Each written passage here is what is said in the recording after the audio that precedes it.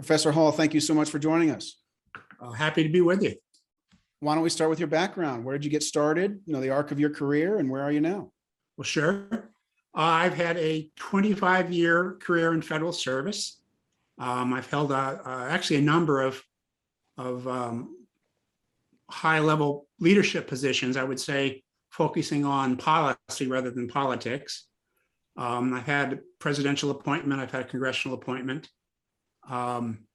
My jobs have included a 4-year term as the director of the Congressional Budget Office, a 4-year term as the commissioner of the Bureau of Labor Statistics.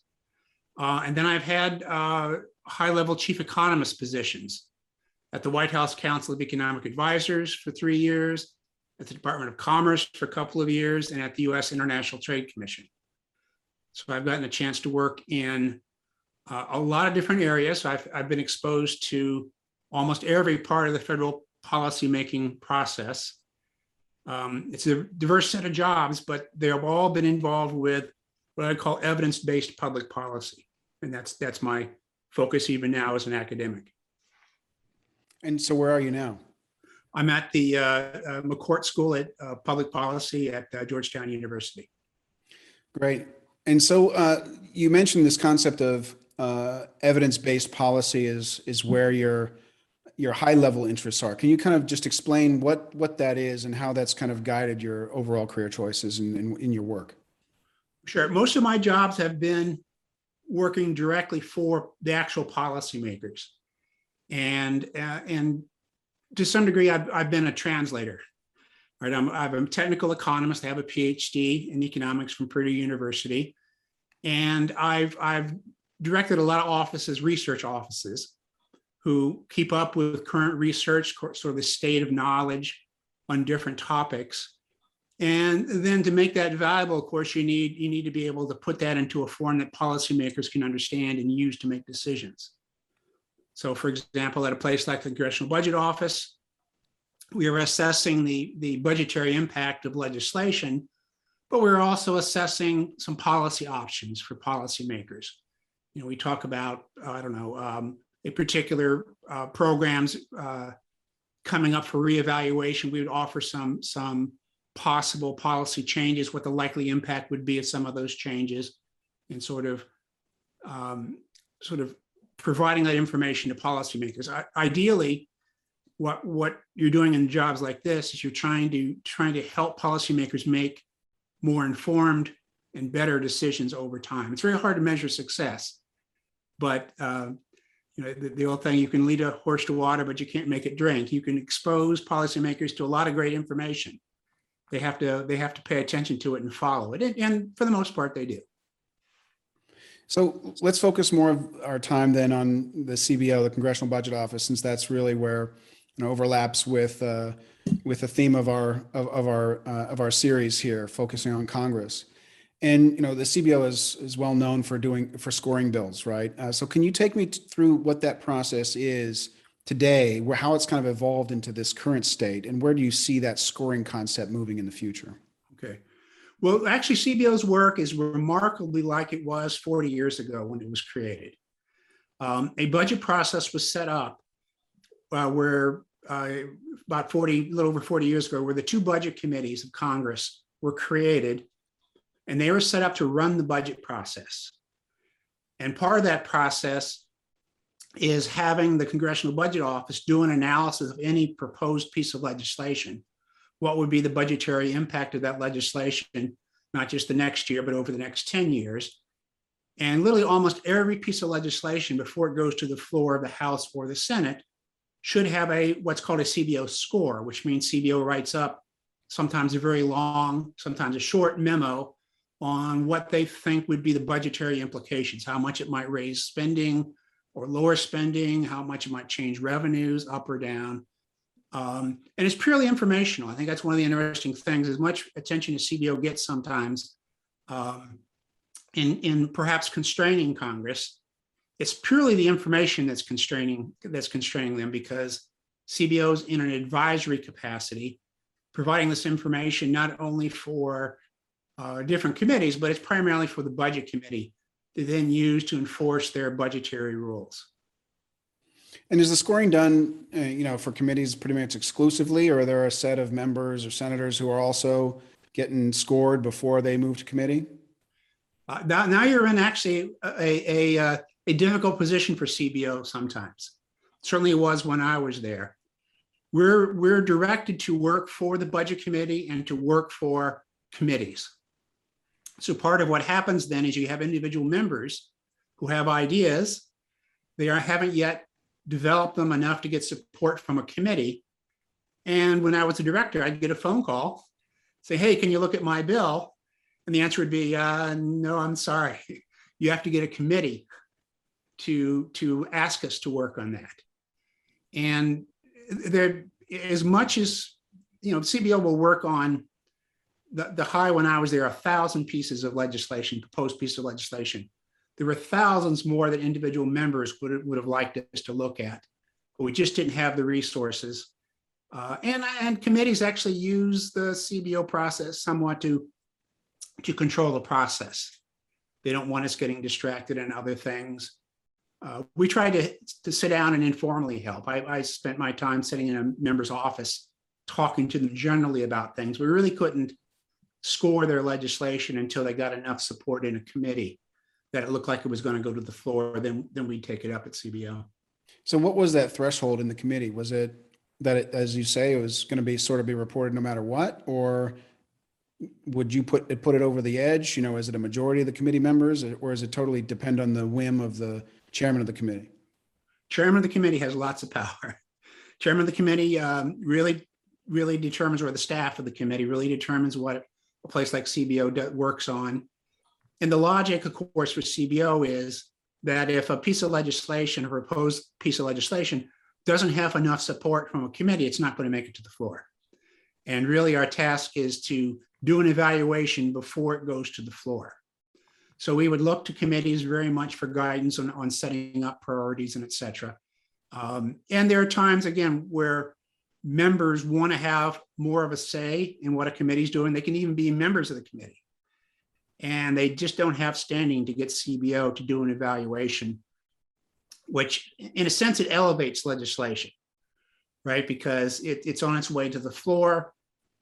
One of the things that CBO always does is when a piece of legislation becomes public, they'll work on it privately up until it becomes public.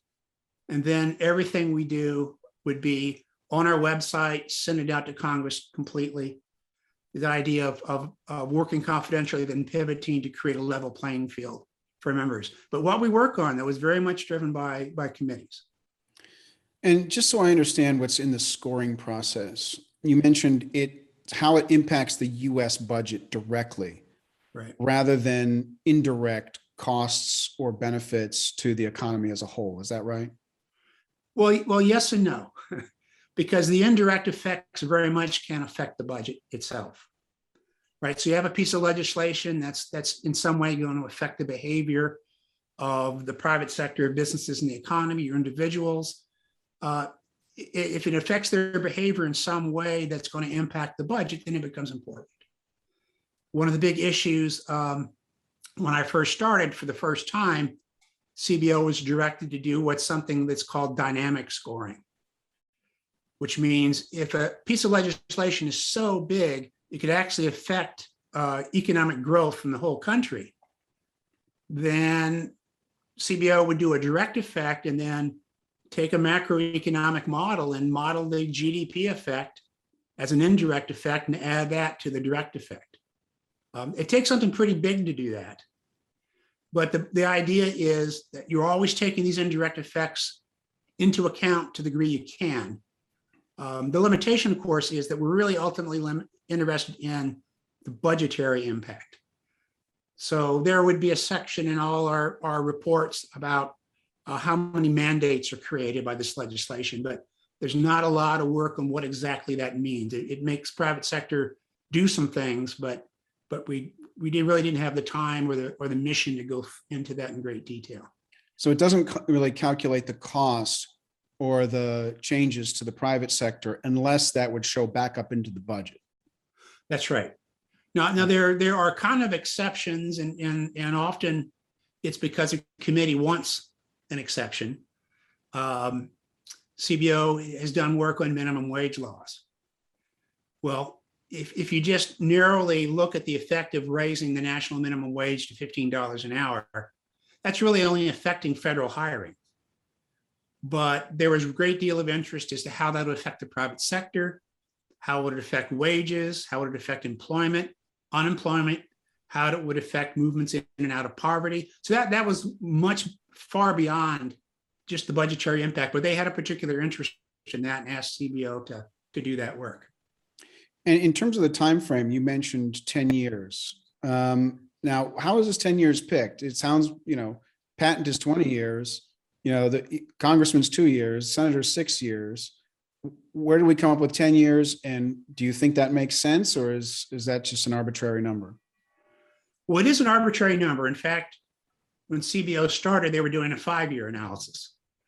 So the 10 years was what the budget committees wanted. A lot of what CBO does is what the budget committees want. It was a deliberate attempt to try to make it long enough that you would capture a lot of the effects. But you're absolutely right. This does invite at times what you might call budget maneuvering, where some budget proposal would have a big effect in year 11 or 12. And I tell you, though, at CBO, we would catch that and put it in our memo.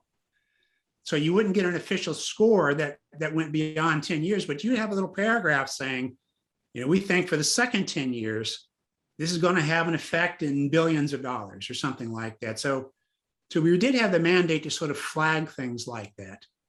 And to some degree, it's a trade-off. You have to have an arbitrary number. You have to have a number that you always work with. If CBO did an analysis for 5 years, there'd be tricks in year 6. If we had it for 10 years, there'd be tricks in year 11. But as long as we're flagging it, we think that's important. And something to remember too, whatever CBO does, it almost always makes the news. Right? Normally it's sort of nerdy budget news, but it's in the news and members of Congress pay attention to it, but they can ignore what CBO does.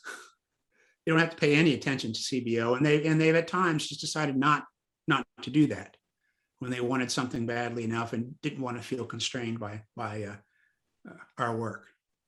So we've talked about individual scoring. What about in the beginnings of the budget process? The kind of top-down part. What's CBO's role there? Well, sure. Well, one of the things that if you're going to analyze pieces of legislation, you have to have some idea of the baseline. Where's the budget right now? So a fair amount of CBO's time is creating a baseline forecast, 10-year forecast of the economy. And then on top of that, you have a 10-year forecast of the budget. So you now have this budget outlook on top of an economic outlook. It's for 10 years. It's under current law, and it's kept current. It's first created in January. In fact, that's sort of the kickoff of the budget process. CBO does their baseline, then they update it in the spring as more data becomes available, and they keep that up all the time. People pay attention to that. It's sort of where you're going. And in fact, if you want to get depressed about how well Congress is doing in managing the federal budget, you can read that document and see just how poorly they're balancing the budget. They're just so far off. It's ridiculous. And another thing we also did once a year was a long-term budget outlook, which is a 30-year look ahead under current law. And there you capture a real feel for just what the long-run trend is looking like under current law. And I'll just say, the last 4 or 5 budget directors have characterized this long-term outlook as unsustainable. You simply can't accumulate that much debt without having some dramatic effect on the economy and the government and the budget. And the last 4 or 5 Federal Reserve chairs have all said it's unsustainable. The General Accountability Office, GAO, says it's unsustainable.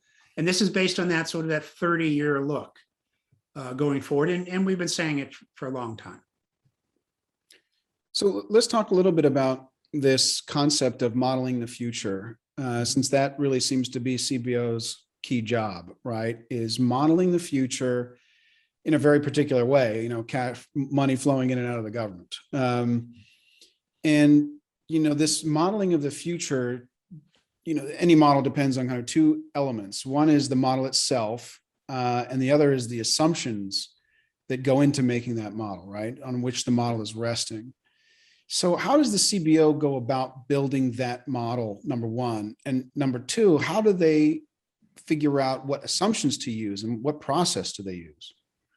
Well, CBO spends a great deal of time looking at literature, looking at research literature, so they understand, as well as can be understood, I think, the likely impact of policy changes.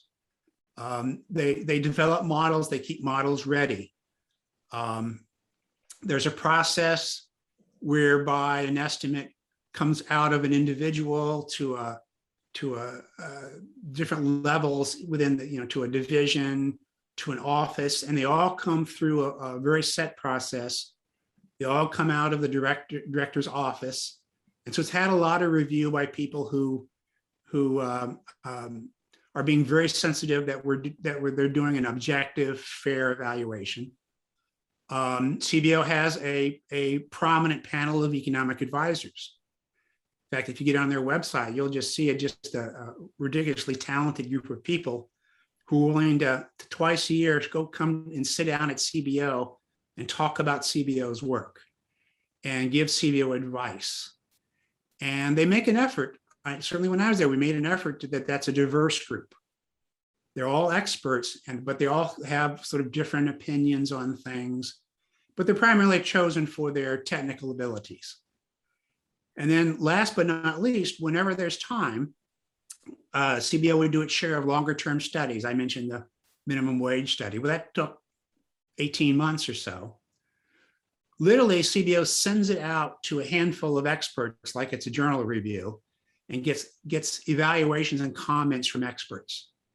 That's actually one of the important roles that the advisory committee plays. Is we have their phone numbers and we call them and ask them to help. And sometimes their help is giving us the names of experts around the country who should read our work and tell us if we're doing anything wrong, if we're being fair.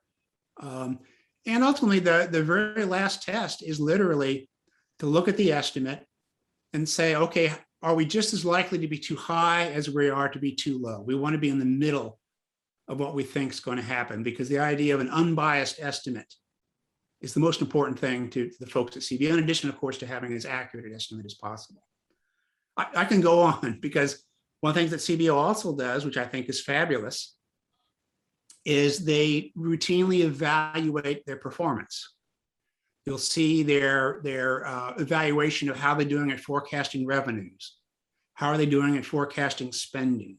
How are they doing at forecasting the deficit? So you literally see, for example, I can tell you that on revenues, 1 or 2 years in advance, the average CBO estimate of the entire level of spending is off by about 1.7%. You have a possibility of error in there. A big change that they've been pushing is to increase transparency. So now more and more CBO is creating a little appendix to work we do that has the model in it. There's a practical aspect to it, because sometimes you're working so quickly, it's hard to do that. But we certainly increased our resources to do that. So for the most part, if you're curious about a CBO analysis, somewhere there, you'll see the model if you like. And in enough detail that if you're technically capable, you could try to reproduce the result. And that's being done on purpose. And that's something that members of Congress were very interested in. And CBO's taken a great pains to increase their transparency in that sense. I mean, you can imagine a process. I mean, it sounds like your current process is really expert driven and then with some peer review.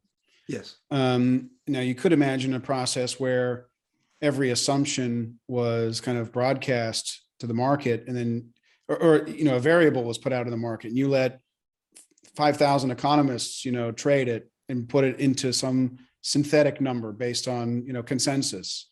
So that would be a more open driven process, that could, model the assumptions in a way that, individuals might not necessarily do. Have those kinds of ideas ever come up, or is it really thought to be kind of an expert driven process within CBO? They're actually trying to do more of exactly what you described. Members more and more are wanting us to lay out what your assumptions are. That's fair. And again, the idea being, if you put out the model, you talk about the assumptions, the model estimates, talk about your evidence, then you're enabling people to replicate the work if they want to. One of the things we actually try to do more and more, and you'll see it now on CBO's website, is create interactives. So you have a model that creates an answer, and you'll let them change one of those important variables and see how it affects the estimate.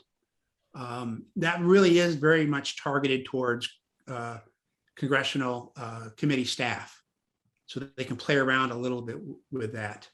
But one of the fundamentals, though, still is what the budget committees want is a point estimate from CBO that they can use to enforce their budget rules. And if CBO gives them a range, that just messes that up. Then it lets members pick and choose what they want to pick. So CBO makes a point estimate, but then try to make the uncertainty clear, try to make the assumptions clear, so that if you wanted to spend the time and had the expertise, you could work up your own versions, if you like. So let's talk more then about the budget process itself. Obviously, you've been deeply involved in it from the inside, and you've observed it from the outside. What's the process now, or lack thereof? How can it be improved? There is a very specific process. There are specific deadlines, and Congress doesn't follow it. They set their own rules, they set their own deadlines, but there's no accountability for blowing past them. So I would say it's really not an exaggeration to say that the budget process is a complete mess. In fact, I may be biased, but others have this opinion. Maybe the only part of the process that works well is CBO produces nice, unbiased estimates. Other than that, Congress doesn't follow their rules. They don't get things done. I'll give you, for example, part of the process. Well, the process should result in what are called appropriations bills. There should be about a dozen appropriations bills setting out spending for the next year, about a dozen of them on the various categories. All right. Those bills are due to be done and passed in June. Okay. This year, they still aren't done. This is not June. And the last time all the appropriations bills were finished on time was 1997. So they just absolutely don't follow their budget process. And they're Congress. They don't have to. So I think there are lots of changes that could be made in the budget process. But the most important one is whatever they do, they ought to try following the process. Because right now, it just doesn't get done. And I think part of what we pay for it is we have these continual fights. And they're literally deciding spending in a crisis mode. It's always a crisis mode. They're never thinking beyond the current upcoming budget year. And they don't get to plan. They don't do anything like that. And we pay a price with that. And the outcomes are outrageously bad. We overspent our revenues. The federal government overspent its revenues by 80% last year. 80%. That's almost twice. This year, they're going to overspend their revenues by about 68%. So they're running up. They just now have borrowed $6 trillion of the last 2 years because they aren't thinking ahead. They're just in crisis mode, trying to get a budget passed. And in recent years, it's getting a budget passed to deal with a pandemic, all in a crisis mode without any thinking about how you're going to pay this money back. what's going to happen 5 years from now or 10 years from now. I think that's a real problem. And I think we're going to pay a very dear price for that at some point because the debt is getting so high. Yeah, and I've talked with many guests in the past about this problem, and it's, in my mind, it's baked into the structure of Congress itself. There's only 2 and 6 year terms, right? There's really no incentive for them to think beyond those terms if they define representation as only representing their current constituents, right? Unless they have a long-term view of representation, there's a built-in logic to borrow from the future and from take from others to give to the current voters. But in terms of the process that you mentioned, you said, there could be improvements to the process, but they have to follow a process. They have to follow whatever process they said they got to follow it. What are the mechanisms to make them follow a process? Is there one, or are there automated teeth you can put into a process so that if they don't act, stuff happens? You can try. I think one thing is increased transparency. If you talk to the average person, all they know is, come the fall, there's no budget. They don't know that all these deadlines have been missed.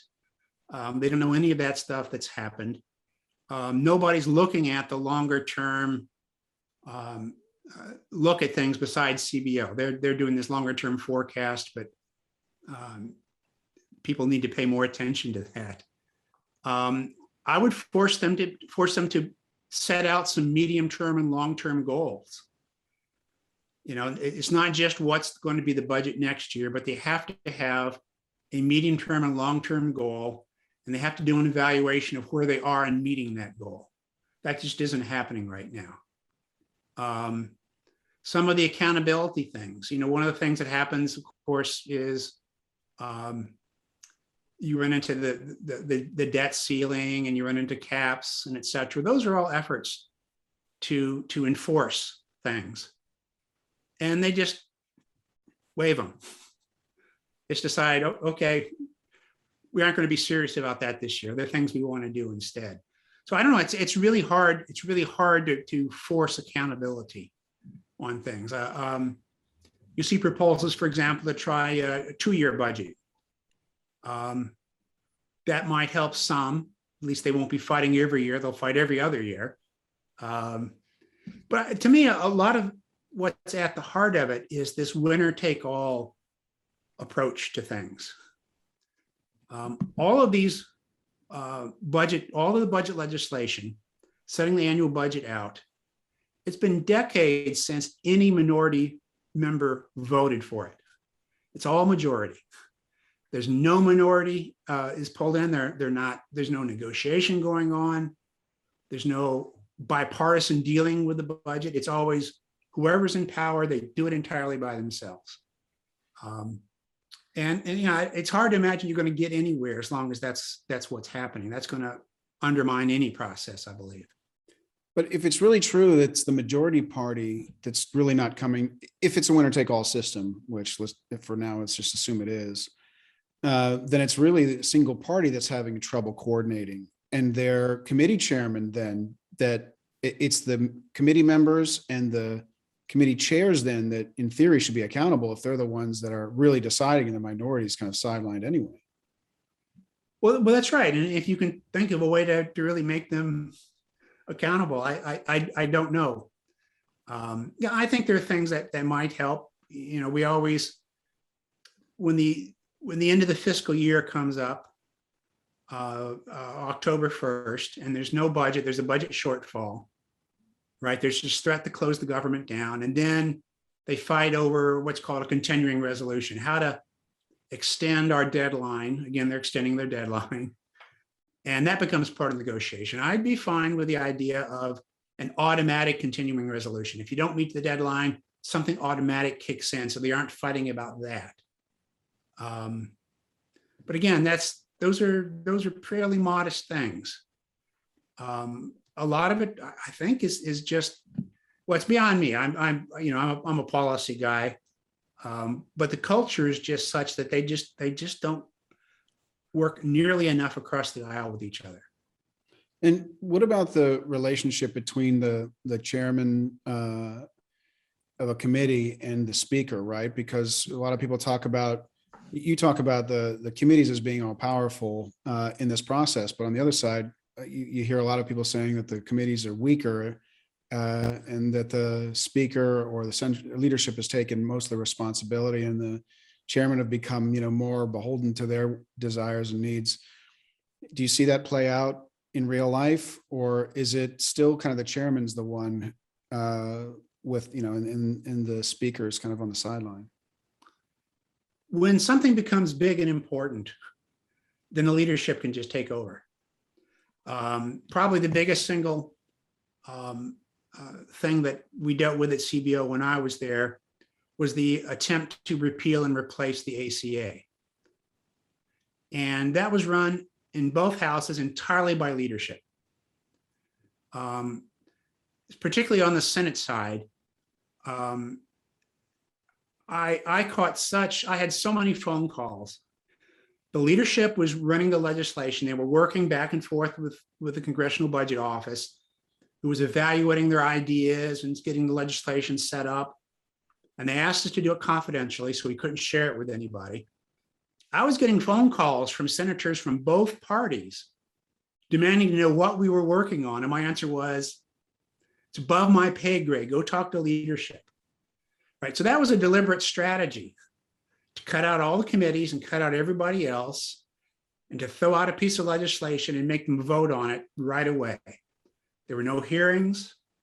There was no discussion. There were plenty of members who would have loved to have some input and make some changes in the legislation, and they just weren't allowed to do that. That's a terrible way to do it. And you saw certainly on the Senate side, that failed miserably because they didn't get the votes, because they had members bail on it. They got no minority votes, and they didn't get all the majority votes because they weren't involved at all in the process. I don't know how you avoid that sort of game when they can take over like that. So in that case, CBO does respond directly to leadership and as well as the committees then. That's right. That's right. It's whoever's going to have authority over the legislation. If legislation is going to come out of the budget committee, we work with the budget committee. But if the leadership is going to handle it, and they're the ones passing legislation drafts to CBO, they can ask for it to be confidential, and right away that just cuts out the committees. I've had an angry chairman of the budget committee call me to tell me, what are you working on? You work for us. And the answer is, not now. We're working for leadership. You need to talk to somebody besides us. We're only playing our role. So let's go back to this notion of time again and representation. So, you mentioned that members are obviously very short-sighted, and even in talking to some members and senators on my program, I asked them about who do they consider their constituents. It's at best it's their whole district or their whole state, and at best it includes some of the kids in school. We're not talking grandkids. We're not talking 3 generations down in terms of how they conceive of representation in the current context. And so it would make sense for them to maximize takings from the future to give to the present, right?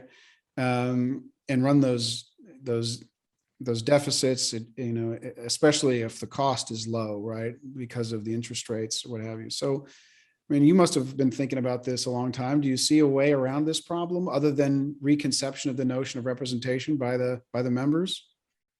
Yeah, I think that's a really tough thing. These things are fairly complicated. You're looking years into the future. You're looking at things that the average voter is just not going to understand. And when I talk to colleagues in the sense of other people who are very concerned about the budget and the budget process, first of all, they're all very concerned. There's no disagreement on this. It's an unsustainable thing. They talk about, how do we frame this problem in a way that voters will understand, that individuals understand, who maybe they can then pressure their members of Congress to do that. I just think that's an impossible thing. I think what you need is actually real leadership. Real congressional leadership is somebody who is going beyond the next year or the following year, who actually sees the issue as a long-term issue and actually works to bring Congress around to these things, and maybe brings their voters around to these things, because there are real issues sort of sitting out there, and members of Congress just don't even address them. We just had a presidential election. How much did you hear about budget deficits and debt? Doesn't get you elected. And it takes leadership to push something into the debate like that, or even off years, to actually put some resources into thinking about it. Congress just really needs to, first thing they need to do is really set up some goals, some long-term goals. I don't know how many times I've been asked, certainly when I was CBO director, exactly when is too much debt too much? They're going to ask, well, when's the crisis coming? The answer is, you don't know. It's a crisis, it's coming, it's a debt bomb out there, but I can't tell you when it is. And you know why they're asking? They want to wait to the last minute and deal with it on a crisis mode. Well, that's no way to govern. That's not leadership. What about increasing the cost of borrowing from the future? Is that a viable way, straight line pay back the debt instead of paying it back at the end of the bond? What other ways are there to increase the cost of borrowing? Yeah, that's a tough one. One of the issues right now, which I find really annoying, is interest rates are low, so people think borrowing is free. Interest rates don't stay low. They're going to go up. And once they go up, $20 trillion worth of debt is going to get very expensive. And it's going to be spending. It's going to be secret spending that's going to happen without anybody doing anything. Sort of thing I think would be helpful. I think Congress is really bad at exercising fiscal policy. Right? We went through the Great Recession, ran up a huge debt. We just went through the pandemic, ran up a huge debt. But there's nothing that forced us to now run a surplus and pay back some of that money. One of the things I'm beginning to be a fan of, I'd like to think through more, is the idea of automatic stabilizers. Right? There are already automatic stabilizers in the sense that when the economy weakens, tax revenues go down. Well, that's a stimulus. Spending goes up, unemployment insurance payments go up. Well, spending goes up, taxes go down. That actually provides stimulus to help ease the pain of an economic recession. The problem with it being discretionary is once it's done and the economy is doing well, do you pay it back or do you pass it forward to the next generation? And we're always doing the latter. I like the idea of automatic stabilizers, where these are things that automatically stimulate the economy, but then they also automatically pay it back without any congressional action once the economy is now growing strong. So for example, if you go through a period where tax revenues are down, then you ought to have some sort of automatic mechanism where tax revenues go up for a while to pay it back. Same thing with spending. If you're going to increase spending, then you ought to have something that reduces spending for a while afterwards. It's not impossible. 49 out of 50 states have a balanced budget requirement. And so when we just had this nice economic growth before the pandemic, a number of states ran rainy day funds. They ran surpluses and held the money for the next recession, which turned out to be the pandemic. Federal government didn't do that at all. So what I'm talking about now is trying to think of some sort of mechanism that makes the federal government do this, that creates somewhat of a rainy day fund when the economy is going well. We just blew some opportunity to do that right before the pandemic. And I'll just say too, I'm being on my soapbox a bit, sorry. The whole world has now gone into high debt because of the pandemic. Some countries are smarter and ran surpluses before the pandemic because the economy was going well. We didn't, but those countries did. I think there's something maybe we can try to learn from those countries. I don't know how they did it, some of them that did it, but they were able to do it. They had some leadership to do it. I think it's possible, but I think you have to plan. You have to set up some institutions because things are just the basic process, and relying on Congress and the president to act on their own doesn't really work well. So, agreed. Why don't we go back to this concept of the costs of legislation? Because one of them is the debt. Obviously, that's a very clear one to quantify, and one that continues to grow, and it's easy to measure it. Well, easier to measure it under its different ways to measure it, but it's measurable. The other one I'm interested in, and your thought on the CBO's role, is what we mentioned earlier. If there's legislation, you score it, you're scoring it according to the US budget implications. But I can imagine a scenario where you pass a piece of legislation, it's pretty neutral on the US budget, but it creates an enormous cost for industry, right? And maybe reduces innovation. It has all kinds of costs in the real world. It just doesn't have a lot of costs to the US government. Is CBO, do you think CBO should have a role to try to quantify those kinds of costs as well? Or is that the role of some other body or lobbyists or citizens to do that? Do you think that's something that the CBO should take on as well? Well, on one hand, I agree. A CBO type analysis of that would be really helpful, and I'd like to see it. On the other hand, CBO is really busy with the budgetary impact. And one of the things that I think is fairly amazing is CBO has been around for 40 odd years, and they've remained very objective. They've remained very professional. Whatever they're doing works.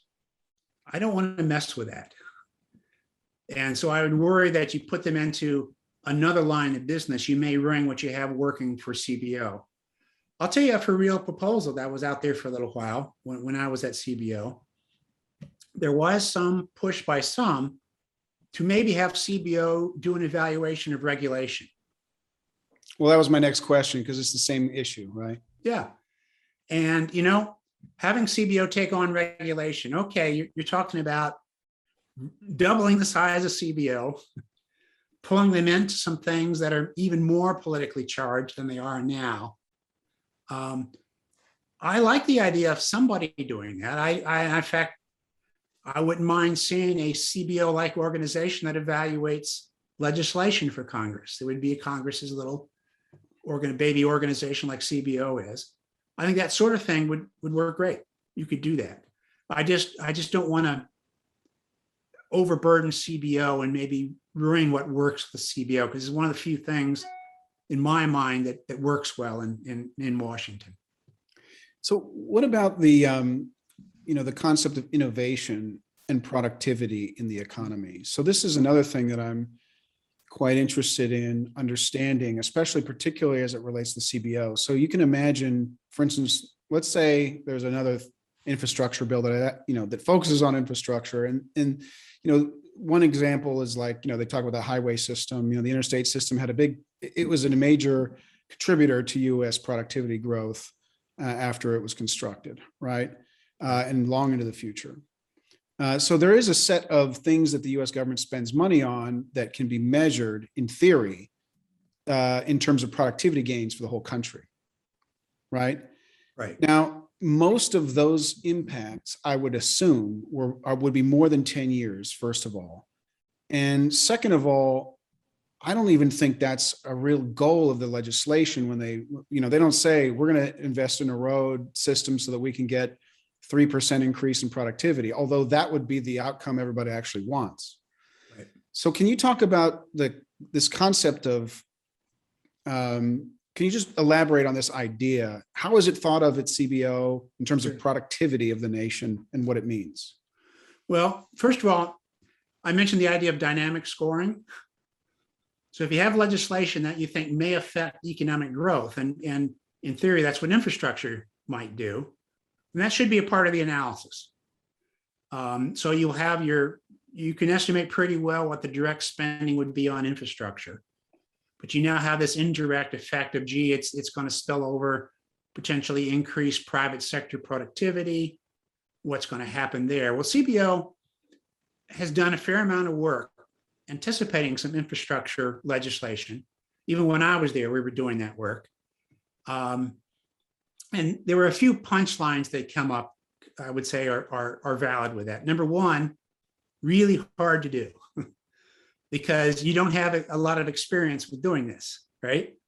You know that building the interstate highway system was really valuable, but spending a little extra on it, how valuable is that? That's really hard to do. CBO looked at the broad category of federal investment.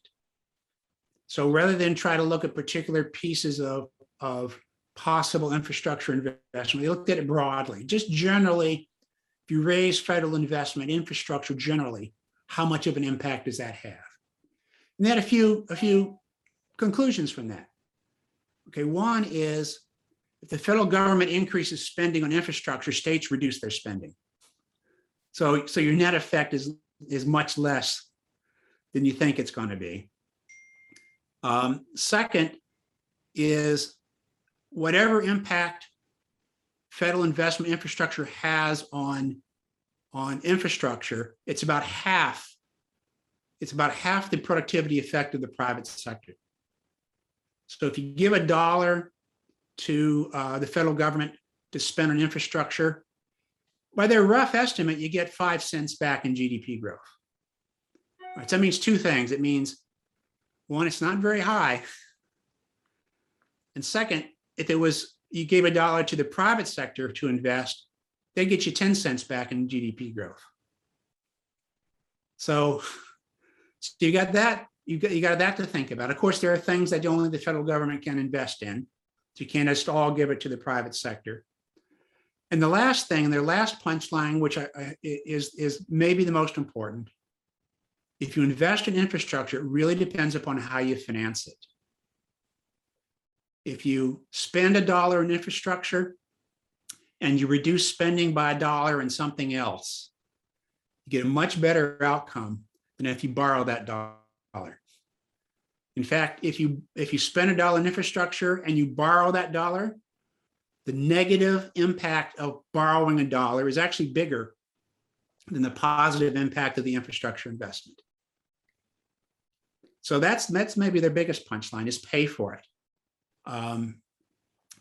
It may well be that the current administration sees that because they've made an effort to talk about infrastructure and talk about a plan on raising taxes to try to pay for it. Well, that's sort of feeding into, I think, what CBO's punchline is. If you're going to invest in infrastructure, you want to have an impact on productivity. Don't borrow, because you're going to have a bigger drag from borrowing than you will from the infrastructure investment. And it's really hard to do. Is the goal increase in productivity, or is it some other kind of, I mean, you use the word economic growth, right, versus productivity. I guess they're two different concepts in economics. And one of them I would think is more appropriate than the other, but how does that play out? Well, for CBO, you need to know the productivity thing, because if you spend money on infrastructure and you get stronger economic growth, that's positive revenue effect. So you actually get the idea that spending money in infrastructure might partially pay for itself, even though you may not think, you shouldn't realistically think it's going to pay entirely for itself. But if it pays for 10% of itself, that's something, and that's something they need to take into account. They did that with the tax cuts, the 2017 tax cuts. Lower taxes give you higher economic growth, and that in part pays for part of itself. And that was an important part of CBO's analysis, was this figuring exactly how much. And we really pushed back on the idea that tax cuts could fully pay for themselves, just like I would push back that infrastructure could fully pay for itself. But it pays for a little bit of it, or some of it, then that makes a difference. And does R&D spend and infrastructure spend, is that the same concept in your mind when it comes to productivity growth. I worked at the NIH for a while.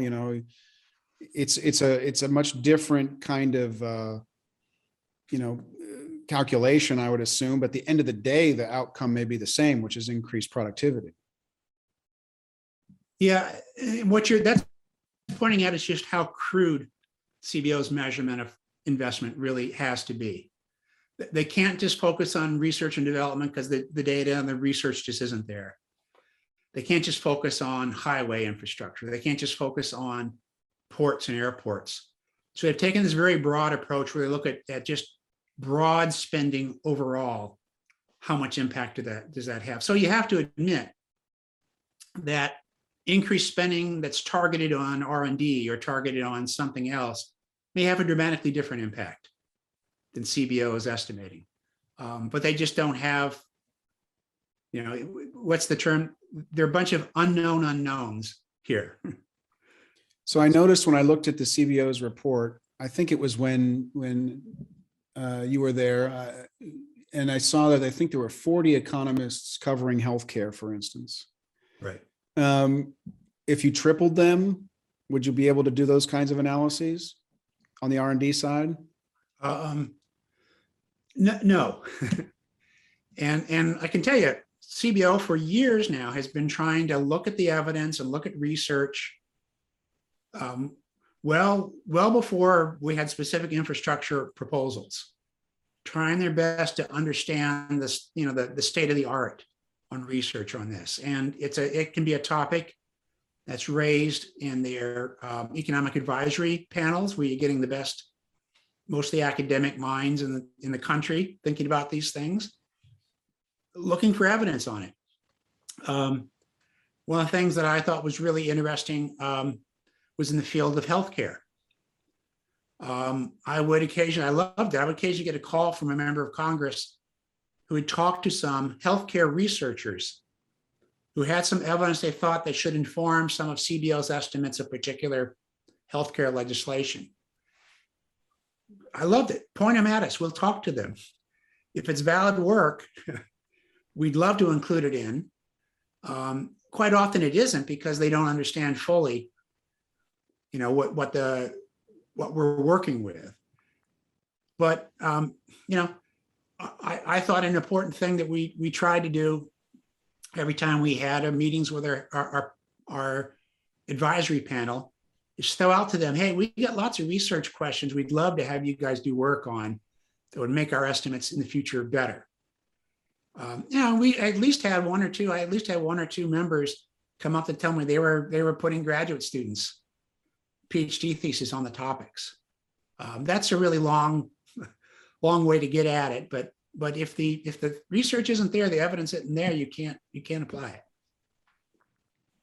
So my last question related to your CBO time was, what was it like personally to be in that position? I mean, it must have been tough going up against the committees and going through the process and then managing all those incoming. Can you give us a flavor of what it's like to be in that role? What were the challenges? Did you give up hope? Did you see hope? Did you enjoy it? Were you miserable? What was your general feeling in being in that role for the time you were? Well, first, I thought one of my most important jobs was that analysts at CBO needed to be able to work and do their work, make their best decisions, do their technical work as they thought best, and not worry about being yelled at by a member of Congress.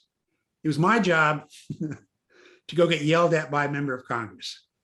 So there are lots of topics there where especially on healthcare, where Congress was getting, and the administration, current administration at the time, was getting pretty offensive towards CBO.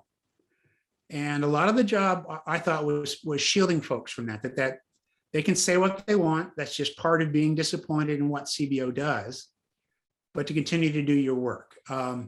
It's a shame to have to spend that much time doing that, but that's okay. That's part of the gig. We even brought in people like, sometimes it would be reporters who were really big fans of CBO, bring them in there to tell CBO folks how much value their work has. to understanding the real terms. So shielding them from Congress, I thought, was a really important part. I'd say the most discouraging part, though, is providing Congress with all this, blood, sweat, and tears. It's really hard work, getting the best numbers we can, and then they just blow up their budget process. They don't balance the budget. They run deficits that are just out of control. It certainly made me come away with feeling like, well, why did I go to all this trouble? They really aren't taking advantage of this information. It's not from lack of information. It's from their own lack of will and leadership. And to me would be do the right thing and sort of push in some longer term planning in what they do. All right. Well, with that, I think we'll move on to the next phase of our discussion, which is where I ask questions that of all our guests, and so I can later compare the answers. So you ready to move on? Sure. So, this one obviously relates to your previous comment, but what do you think congressional representation should mean? I really do think it needs to mean more in the way of leadership. They need to show more leadership. I don't think you're representing your constituents if you're only thinking about what's the current crisis, deal with the current crisis. Getting themselves to think beyond the current crisis, I think is just really important. And if you're really going to do, in my mind, the right thing, is you're going to show some leadership and work on some things that are beyond the now. I really do think that's something that effective congressional leadership really needs to do. And to the kind of the fundamentals on the leadership question as well, it sounds like a member should represent their whole district versus the party versus their primary voters. Well, that's right. That's right. And sometimes it's thinking about the country, to be honest. I'll draw an analogy to managing a group. You got somebody who's a first line manager in a small division. Well, it's their job to manage the division, but it's also their job to work with their colleagues and help out the office. It's also their job to work more broadly with the organization, to help out the organization. They aren't just worried about the people who are direct reports. I think a member of Congress needs to not just worry about the actual voters who voted for them, but also beyond that, and think about the country as a whole and the functioning of Congress as a whole. And what's your perspective on the future generations? As someone who's thinking about the budget and the long term and doing those 30-year projections, is it the people who are living in the district now? Is it their kids? Is it their grandkids? Is it 30 years out? Who are they representing when it comes to time? We really are creating a problem for future generations. We really are. I just don't think they're thinking about that well. I think maybe everybody has a tendency, certainly members of Congress seem to have a tendency to go talk to people who are telling them what they want to hear, which is not necessarily an unbiased, objective view on things. I really do think that we really are creating problems for future generations. I'd like to see a lot more work focusing on what exactly we're now pushing to a future generation. I think sometimes a little bit of an analogy with global warming. If you're a big believer in global warming and you think we're creating problems, well, it's problems for 30 plus years away. It's not problems for right now. I think we're kind of doing the same thing with federal debt. It's not a problem. It's not going to blow up tomorrow. It's not going to blow up in even a decade. And maybe not in 30 years, but at some point it's going to blow up. You're creating a big intergenerational transfer that I'd like to see more work detailing exactly what that probably means. I think it probably means a lower standard of living for future generations as a result of this. Yeah, I agree that the budget question and the climate question are the same, even though they're approached by different groups in different ways. Great. Well, let's move to the next one, which is how would your ideal Congress allocate its time? And by that, I mean in DC versus the district, on legislation versus oversight. How would you break it down? 2 weeks on, 1 week off? What? I don't know if you've seen any of those proposals or how you would perceive their allocation. Oh gosh, I just want to see them spend more time thinking ahead and planning ahead. You get these committees that are put together to try to amend the budget process. Well, I think they need more of that sort of thing. I think they need to think in terms of how to set forward medium-term and long-term goals. Maybe the most important power Congress has is the power of the purse. And for them to exercise that power, they actually have to think about things. They actually have to think it through, and not work on crisis management. So I get out of the crisis management mode. Part of why some of the suggestions I made were doing what you can to automatically deal with crisis, to free up time for members of Congress to think beyond a crisis and now think about where you want to be in 10 years, where you want to be in 30 years, that sort of thing. All right, next question is how should debate, deliberation, or dialogue occur or be structured in Congress? Well, certainly they ought to force themselves to do it. They ought to force themselves to reach across the aisle. They just don't seem to do that. I don't know, you get big pieces of legislation like the ACA or the tax cuts. There weren't any hearings this time. How can you possibly have a big piece of legislation like that and have no public hearings where you hear from experts, hear the debate? That's just irresponsible to me, that you don't do that sort of thing. And the result is a real lack of transparency. So it sounds like you want there to be more open debate, or at least open hearings. What about in terms of closed sessions? Did you find those? I don't know if you never did any, but did you find those more productive, more insightful? Is that something that should be encouraged more, as closed door sessions within members so they can talk to each other without the cameras on? Yeah, I got to do a few of those, and I loved it. I thought it was great. They still have a habit of, having me in to talk to just the Democrats of this committee, or just the Republicans of this committee. And I made a real effort to try to get them to make it bipartisan, so I could talk about issues that we thought were going on. To the degree we could do, I'd love to be able to do more of that. We also made a real effort to target staff. The Congressional Research Service is already set up to provide training for staff. Well, CBO started to go in and partner with the Congressional Research Service and set up budget training for committee staff. I thought that was extremely valuable to be able to do that. I hope they keep doing that sort of work. So at least people are informed about what the issues are. And there just aren't enough set of common facts that people are dealing with. They're there. They just don't seem to recognize what the common facts are and what we know about some of these policies and some of these things. So the next question is, what fundamental institutional improvement should Congress make within 50 years? Oh. Boy, you're just getting beyond me. I mean, you're dealing with 30-year projections, so that's much longer than most people I'm talking to. Well, that's true. That's true. One of the reasons why I like the idea of, and Congress works better if Congress can agree on goals. If you make them agree on policies, that's much harder to do. But if they can just start by agreeing on goals, this is where we want to be in 30 years, and agree on that as a first step. I think that's going a long way.